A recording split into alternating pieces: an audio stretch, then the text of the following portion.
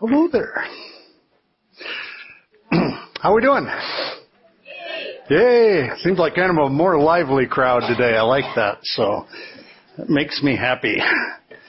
So now all we have to do is find somebody to be responsible for David. Anybody want that job? Okay. Usually I'm associated up here with topics having to do with insanity, and last time it was immaturity and deviations and stuff. And now, thanks to Gary, as was pointed out, they're also associating me with food. Seems like every time that he pointed out, every time I get up here, we seem to have a meal here at Hope. So I guess I'm okay with that. A win is a win, right? I always told people the hardest part of teaching up here at Hope is trying to hold your stomach in for 45 minutes. I meant to say 25. I'm sorry, I didn't want to scare you. That wasn't foreshadowing. We're continuing in a series called Strong to the Finish. And what we're talking about is we're going back into the Bible to pull out the Jewish roots in early Christianity. And part of the reason why we're doing this is because we want to acknowledge and recognize the contributions that the early Jewish converts to Christianity had on Christianity. And we want to respect them for the things that they got right. On the other hand, we also want to see some of the mistakes that were made by the early Jews in Christianity, because we want to learn from the valuable lessons that they left for us. So, with that in mind, in this series, what we're studying is in the book of Hebrews. And we're going through and just trying to extract some of the lessons, positive and negative, that we can pull out of here. Today's is, I think, particularly interesting because naturally we're going to take this and look at it from kind of a weird angle. You would expect no less. But today's passage is the 9th chapter of Hebrews, verses 1 through 10. It's printed in our worship bulletins. The Bible says, "Now the first covenant had regulations for worship and also an earthly sanctuary. A tabernacle was set up. In its first room were the lampstand and the table with its consecrated bread. This was called the holy place. Behind the second curtain was a room called the most holy place, which had the golden altar of incense and the gold-covered ark of the covenant. This ark contained the gold jar of manna, Aaron's staff that had budded, and the stone tablets of the covenant. Above the ark were the cherubim of the glory, overshadowing the atonement cover. But we cannot discuss these things in detail now. When everything had been arranged like this, the priests entered regularly into the outer room to carry on their ministry. But only the high priest entered the inner room, and that only once a year, and never without blood, which he offered for himself and for the sins the people had committed in ignorance. The Holy Spirit was showing by this that the way into the most holy place had not yet been disclosed, as long as the first tabernacle was still functioning. This is an illustration for the present time, indicating that the gifts and sacrifices being offered were not able to clear the conscience of the worshiper. They are only a matter of food and drink and various ceremonial washings, external regulations applying until the time of the new order.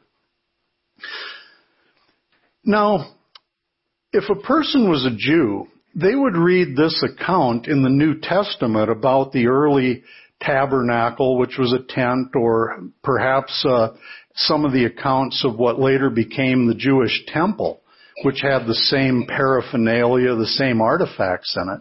And they would look at this, and this would be a history lesson. All of this religious paraphernalia that they used in this early tabernacle to the Jews were things that reminded them of their history. As you go down that list, they had things in there like some of these things were designed to were representative of their historical efforts to please God. That's why they had the bread, which was called the showbread, which literally meant face bread. They believed it pleased God to always have food in front of Him. They also had the incense that they burned because they believed it produced an aroma that was pleasing to God. And that was part of Jewish culture, was always trying to please God. And then there were other artifacts in there, like the Ark of the Covenant. And in that ark, they had manna, which historically represented the food that God fed them while they wandered in the desert for 40 years. So they would think of that. They'd think historically of Aaron's staff that had budded, which was a reference to at one time while they're wandering the desert, they had arguments over which tribe out of the 12 tribes were the religious leaders. So God collected staffs from the leaders of all the 12 tribes, and they put them in against the Ark of the Covenant, and they said, when you come back tomorrow, the one that buds, that is the tribe that will become the priests. And it was Aaron's staff representing priesthood that had budded. So they kept that and put it in the Ark of the Covenant. And it also contained the stone tablets of the covenant, those same tablets that Moses carried down from the mountain, they put into that ark. So they had all of these things and more that they had in this tabernacle.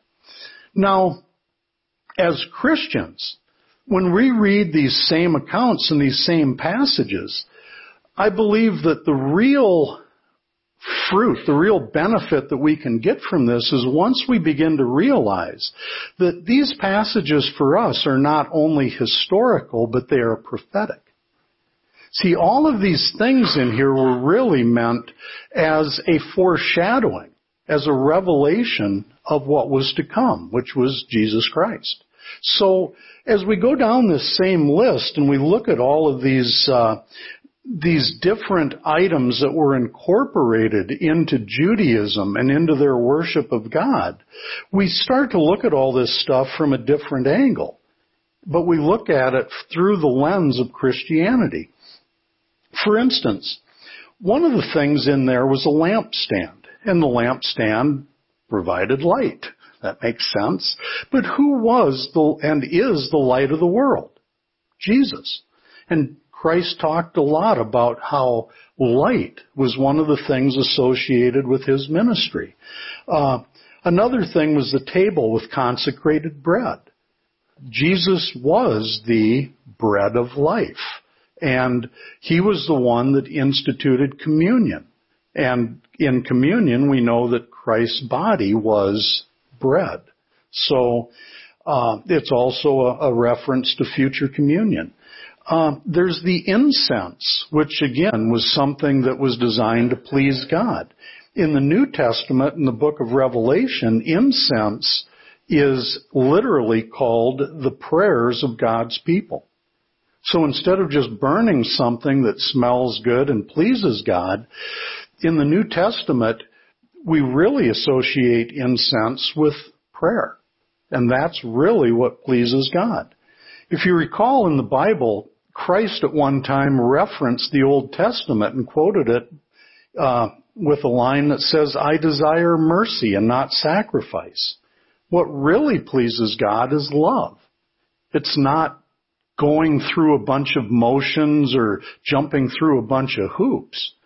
More than anything, what God desires is just for people to get along, to love each other. If those of us who are parents understand that, I think very well. You know, are you more happy when your kids just follow a bunch of rules and regulations and jump through hoops? Or are you just happy when they're happy? Are you just happy to see them get along and not try to hurt each other? See? And that's what my folks lived for. I was raised by a brother. His goal in life was to become an only child. So I can relate to the bullying. But that's the incense part. The Ark of the Covenant. You see, Jesus is the Ark of the New Covenant because it was contained in Him, in His body. Just like in the original Ark, it contained the law the literal tablets that had the 10 Commandments on them. And you see in the New Covenant, it's actually Christ that is that ark. It's also interesting in the Old Testament, the Jews brought the ark into battle with them because they discovered that if the ark was present, they won battles. If it wasn't present, they lost. And in the same way, Christ gives us victory because when He's present, it's not that we win in battle, but the victories that we gain in Him are victories over ourselves, victories over our lower nature, victories over sin and death. You see, those victories are actually more important than just winning battles. The manna. If you recall in Jewish history, the manna that they went out and gathered each day in the desert that fed them, one of the lessons that God was trying to teach them in giving them manna wasn't just that He was a provider, but it was also to teach them daily dependence, because it was a type of food they had to gather each day. And they had to trust that the next day that God would do the same miracle and give them food again. And if they collected too much based in fear that God, He provided today, but I'm not sure He's going to show up again tomorrow. He's done this for, 30 years now, but I still don't trust Him. So what happened was if they gathered too much or saved too much, it would just get moldy or wormy. So it taught them daily dependence. And similarly, when they asked Christ, Lord, teach us to pray, He gave them the Lord's Prayer. And one of the lines in there is, give us this day our daily bread. So the prayer that God instructed us with was literally a prayer for daily dependence, a daily prayer for sustenance. And in that prayer, we learn that God and Christ are our providers. And they give us what we need, and we also can trust them and be dependent on them. Another example of that, if you recall the temptation of Christ when He went out into the desert after His baptism. And it was a great account because here's the devil actually quoting the Bible to Christ, who is God, using the Old Testament scriptures to try and trip Him up. That's a crazy scene, isn't it? So these guys the devil and Christ are quoting scriptures back and forth, just battling out with the book. And one of the lines that Christ said in the defense of God, He said, man shall not live on bread alone, but on every word that comes from the mouth of God. Which is significant because Christ is the Word. In the beginning was the Word, and the Word was with God, and the Word was God. So Christ literally is the Word. And the point of that is simply that our daily bread is contained in that Word. Aaron's staff was a symbol of priesthood. Christ is our great high priest. So that's another thing that it was prophetic. The tablets of the law.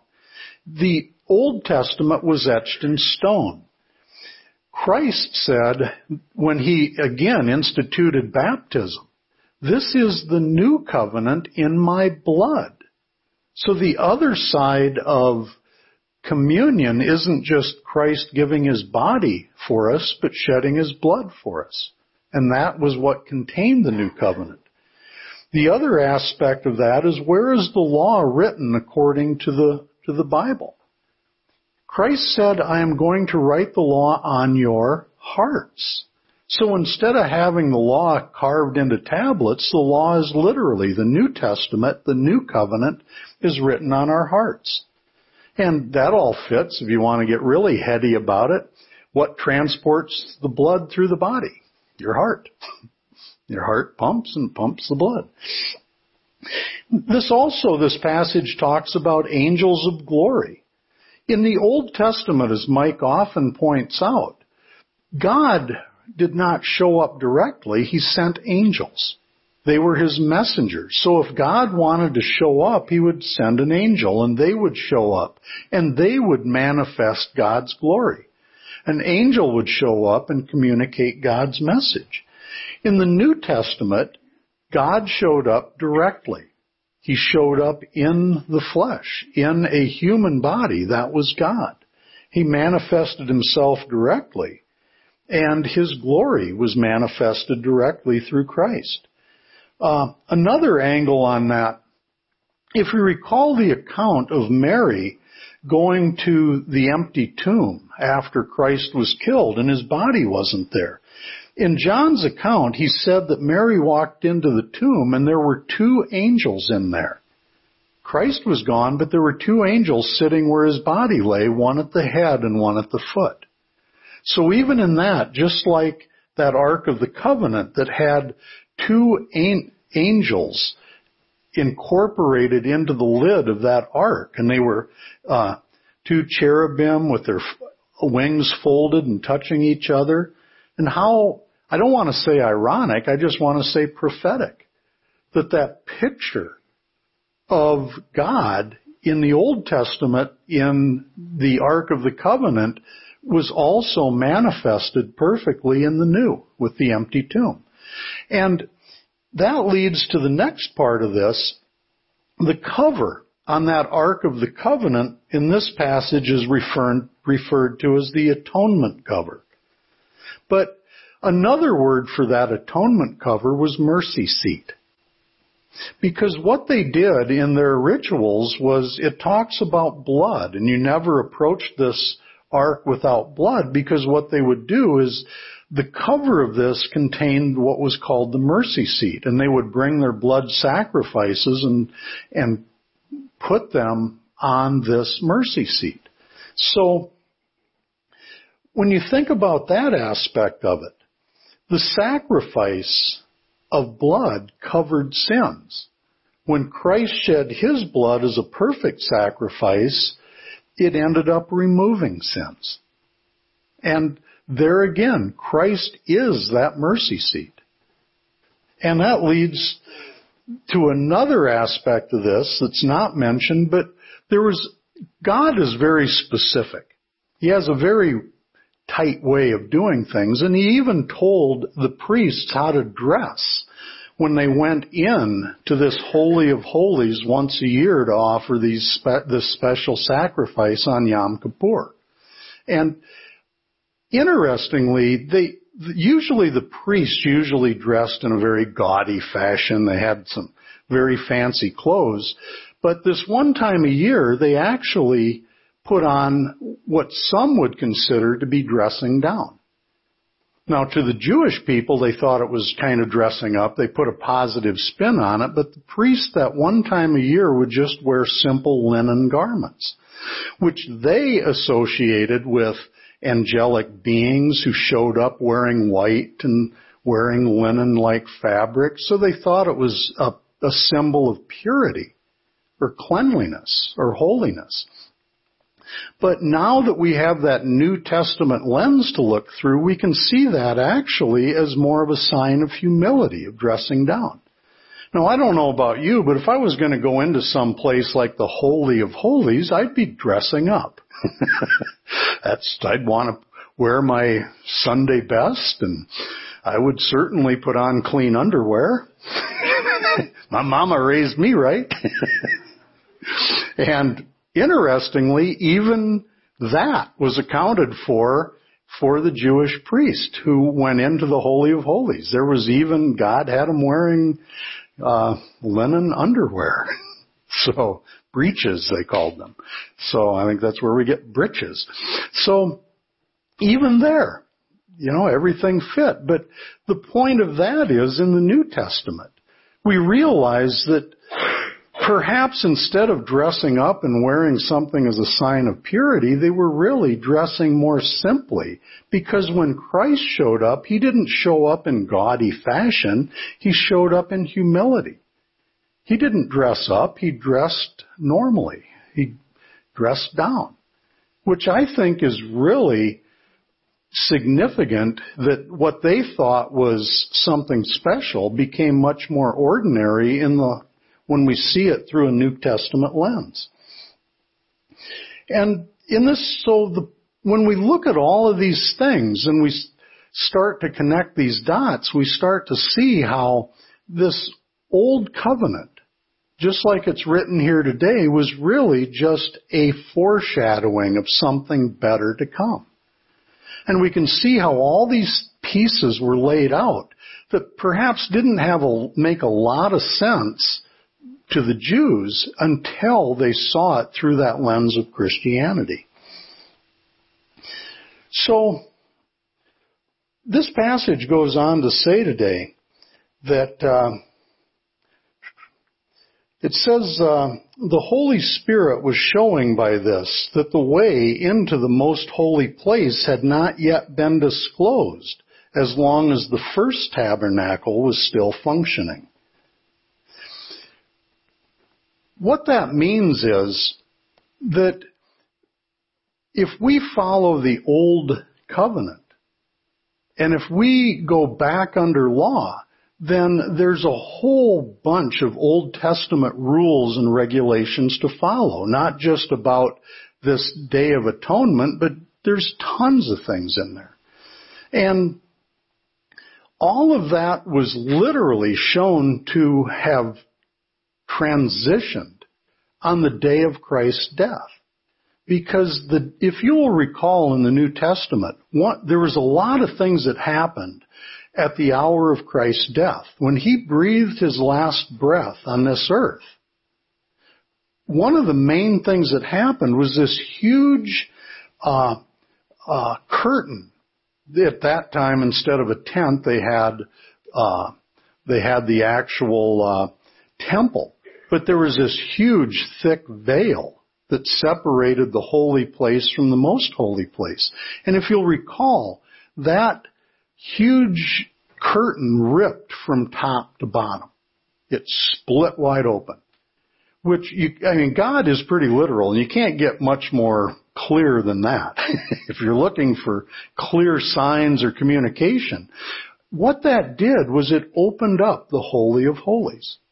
When that split, and noticed it was from God's side first, it split from top to bottom.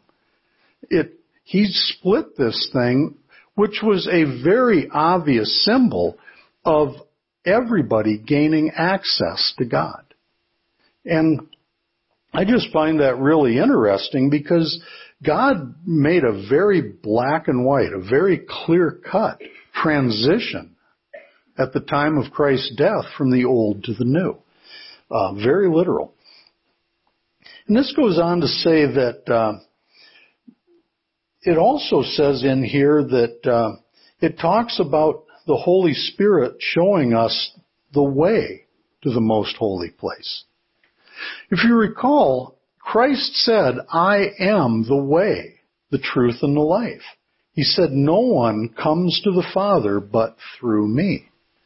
So, again, this really isn't very cryptic. It's not hidden. It's very obvious for anybody that has the eyes to see. The old way to God was through keeping the law. And it didn't work because we needed something better. And that's why the new way to God is through Christ. This goes on to also say that, and let's just take another look at that too.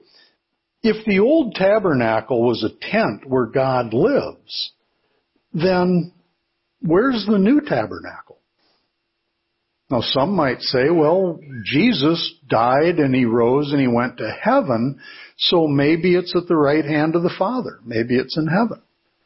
But you see, this is where I think it really gets interesting in Christianity, because the whole point of Christ's death, he said, is I need to die so I can rise again and then send back my Spirit to all mankind. And you see, in sending back His Spirit, where does God's Spirit live? You see, His Spirit, which the Holy Spirit, by the way, is, of course, God Almighty, God in the flesh. He sends that Spirit back into all believers, into Christians. So if that Spirit comes into us, then I guess that means that the tabernacle in the new covenant is in us. The message of Colossians, Christ in you, the hope of glory. The mystery of the gospel. It's Christ in us. Because as we've often talked about up here, and this is something that really got a hold of me a while ago, because I like words. I like how you define words and where words come from. And I don't always pronounce them right, but I like them. And so words are important. It's how we communicate. And I was reading something one time, and this question comes up. What is the definition of the word Christian?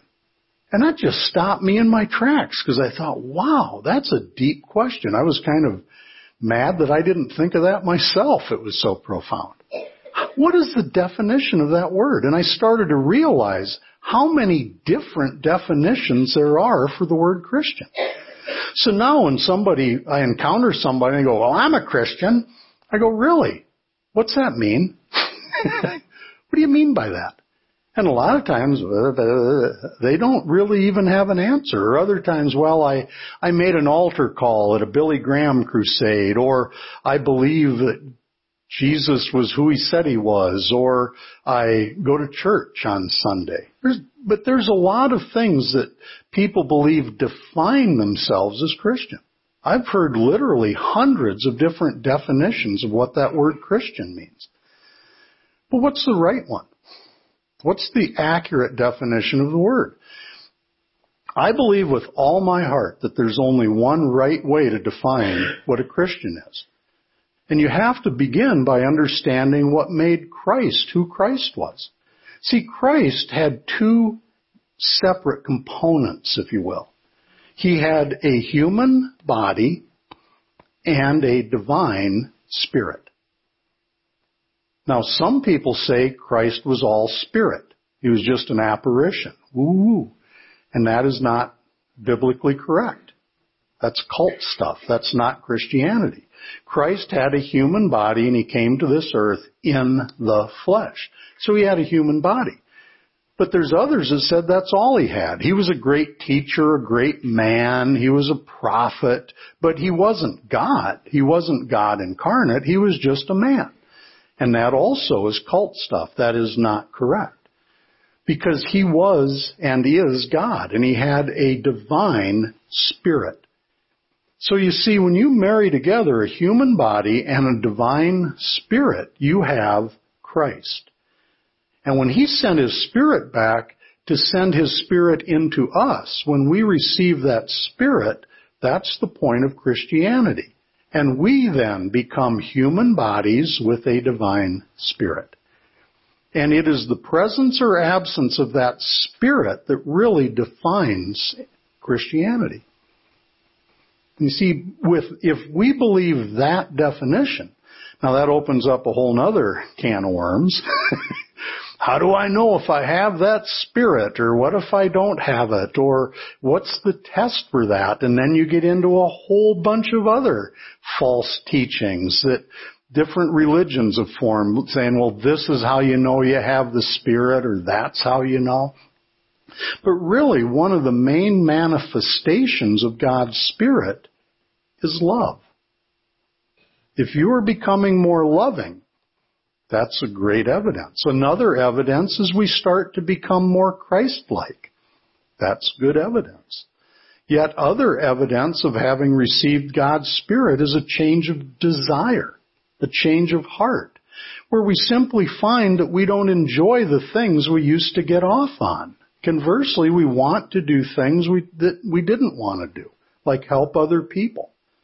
So, having a change of heart, a change of spirit, a change of desire, that truly is Christianity.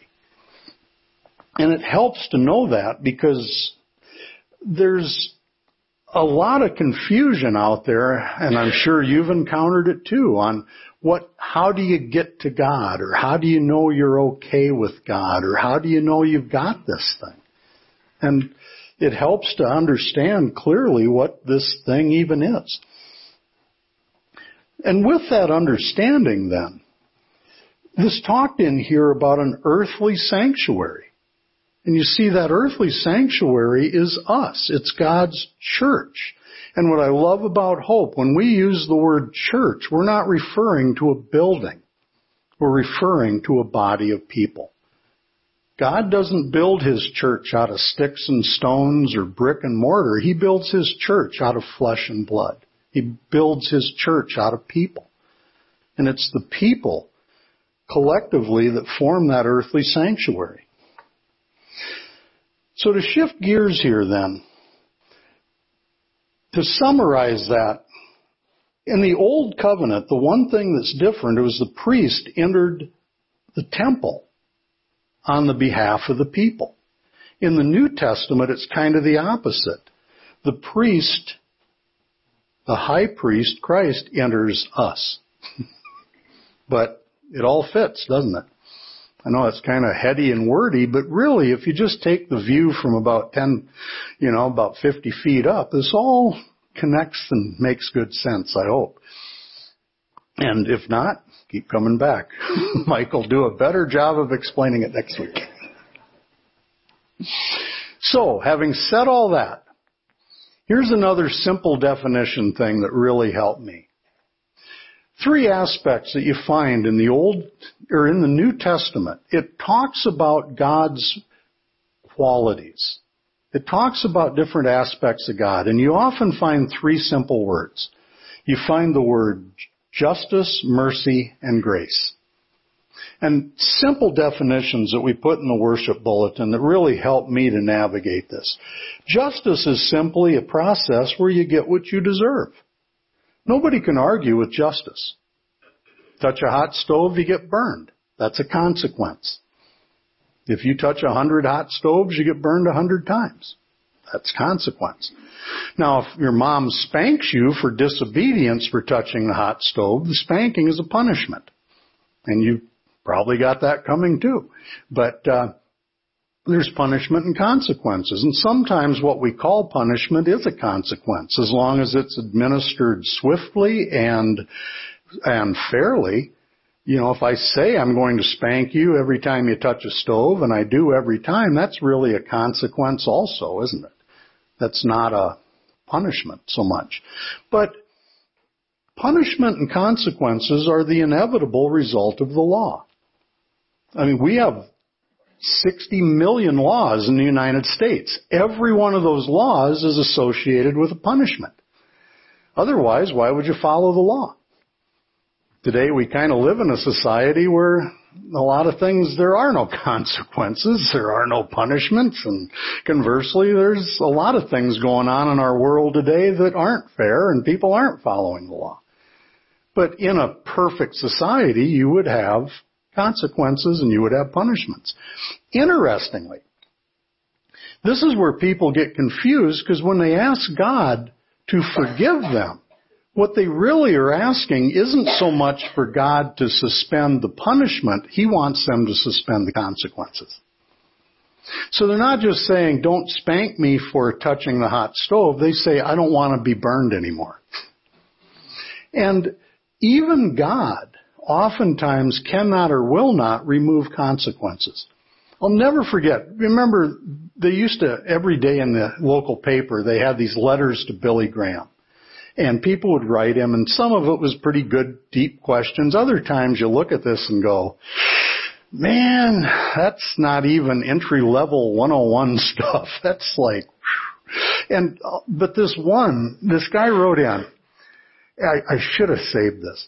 He writes this letter to Billy Graham. Dear Billy Graham, I am deep in debt, but God spoke to me and said that He was going to let me win the lottery, so that was how He was going to bless me and get me out of debt. So I went even deeper in debt, and I borrowed a whole bunch of money to buy all these lottery tickets, and I lost.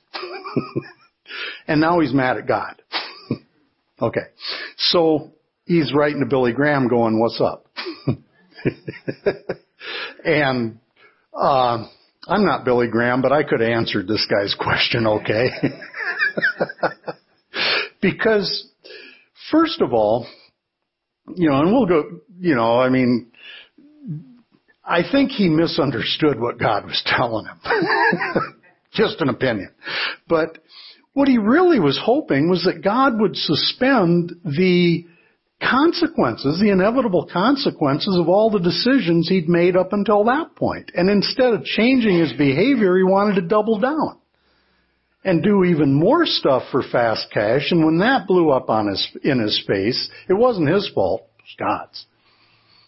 And you see, forgiveness is associated more with suspending the punishment, but sometimes if we make bad decisions, there are consequences that aren't so easily removed. And that's just how it is. But there is mercy. Mercy is when you don't get what you deserve. No consequences. And you see, mercy is like the entry level to God. We know we're guilty. We know we deserve punishment. That's why we're afraid of God, and we kind of hide from Him or run from Him or cover our sins instead of uncover them, to lie or deny instead of confess and be forgiven. Because we have to start by believing that God's nature is of a forgiving, merciful, loving God. And once we get that, we learn that it's okay to confess to God because He's not there to beat us or spank us. He's there to forgive us and love us. So mercy, not getting what we deserve, is a great thing. It makes us go, ah.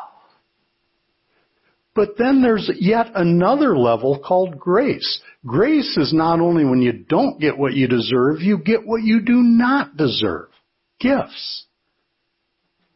You see, that is a whole nother level, isn't it? Not only does God suspend the punishment we deserve, but He actually goes so far as to give us so much more than we do deserve.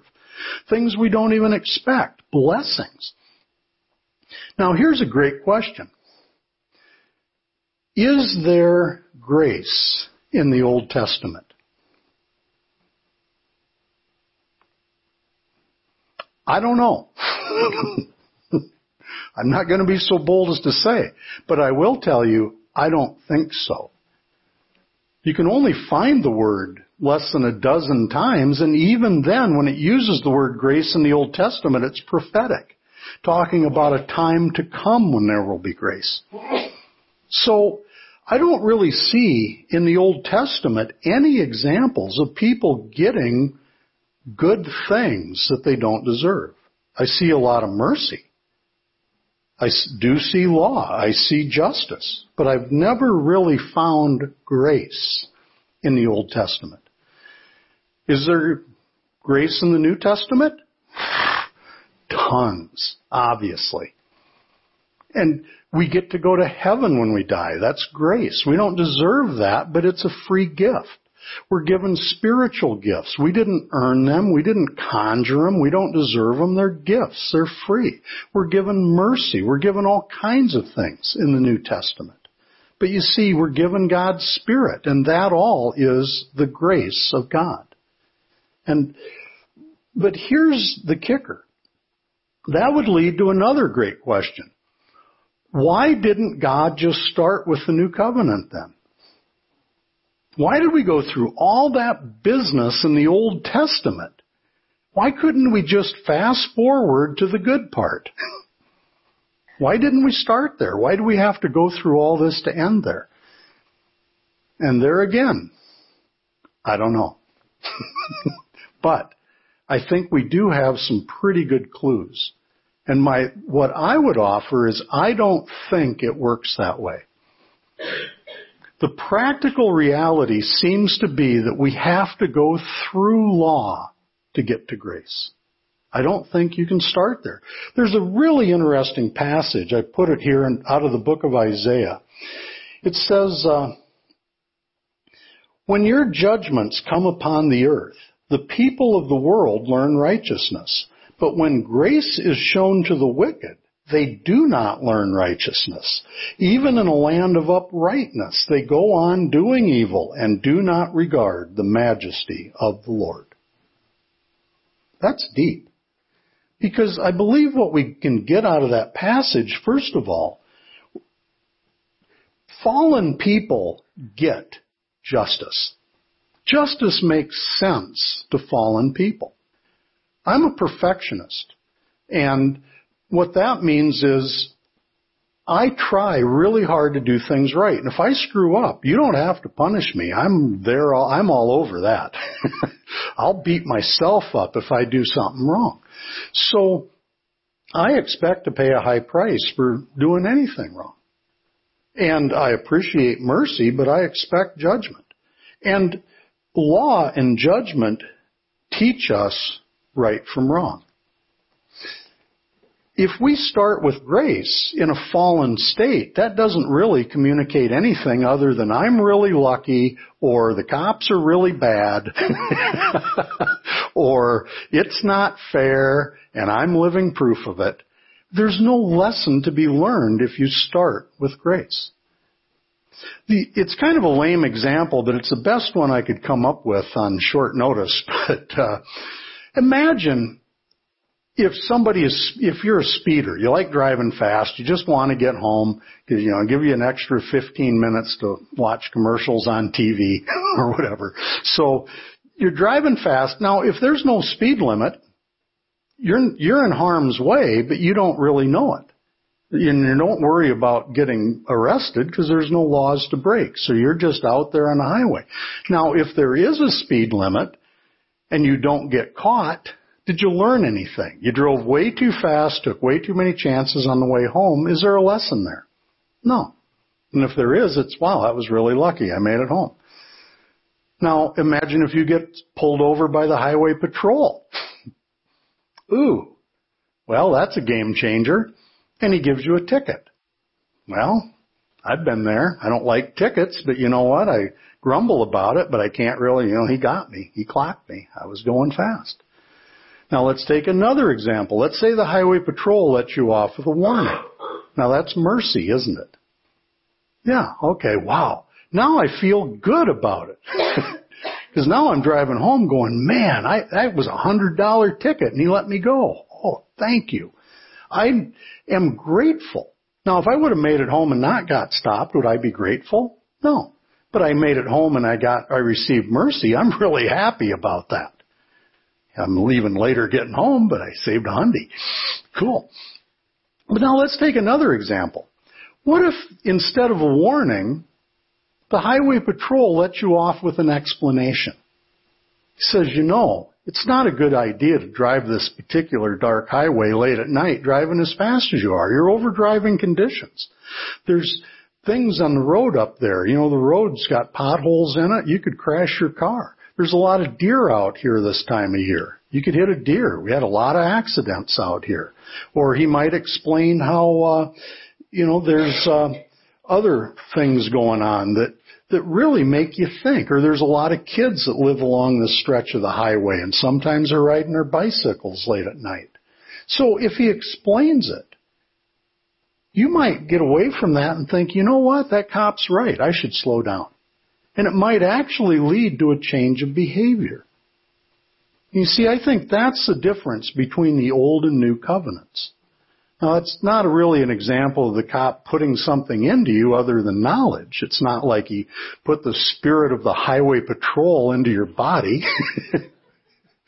But I think we get the point of if what God really wants is a heart change.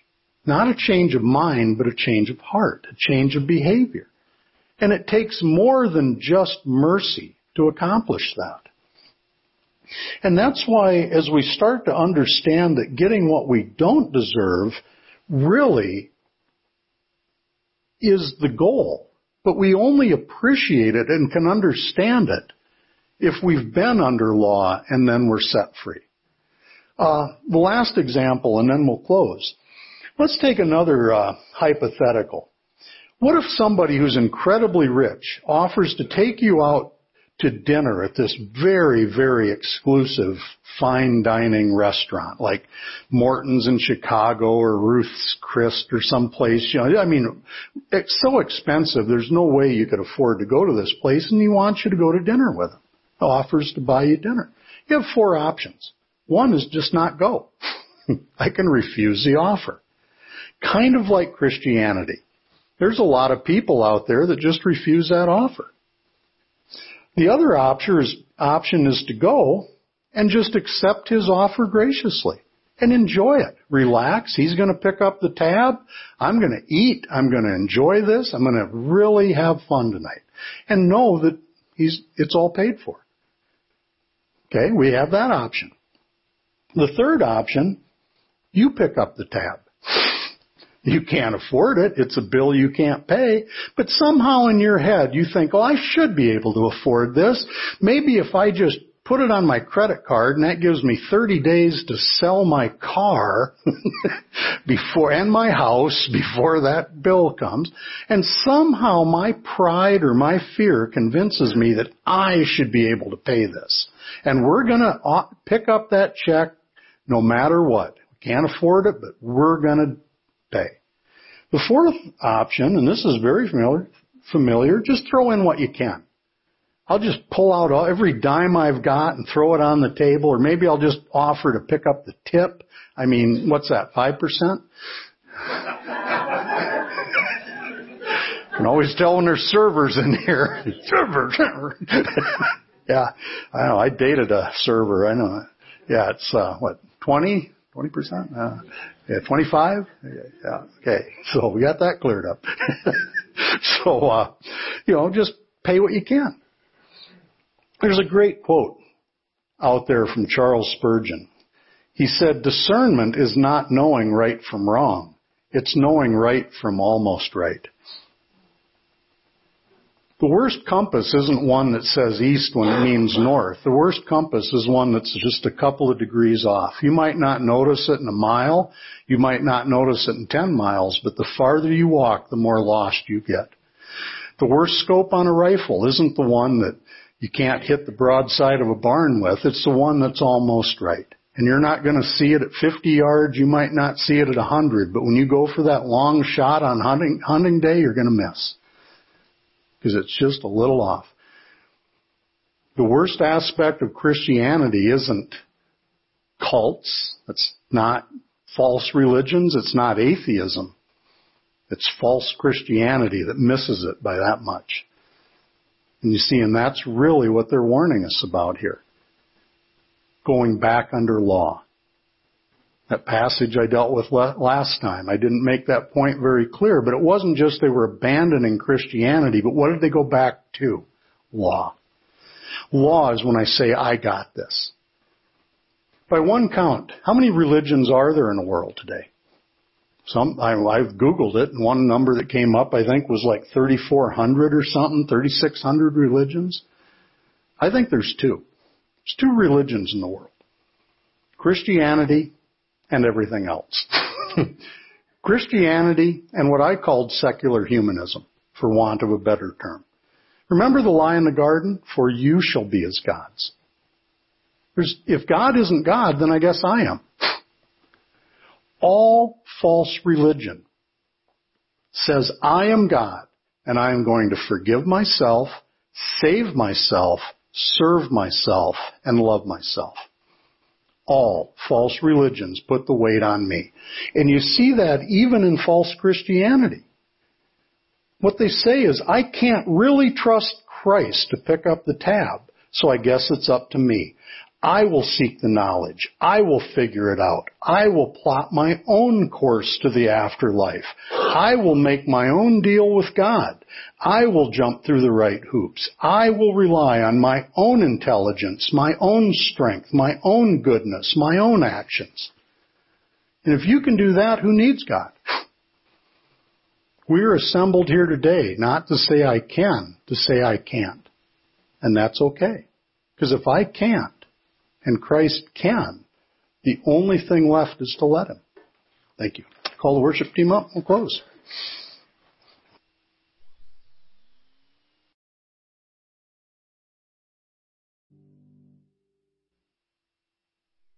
Lord, it's written that the only purpose of the Old Testament is to help us understand why we need the New Testament.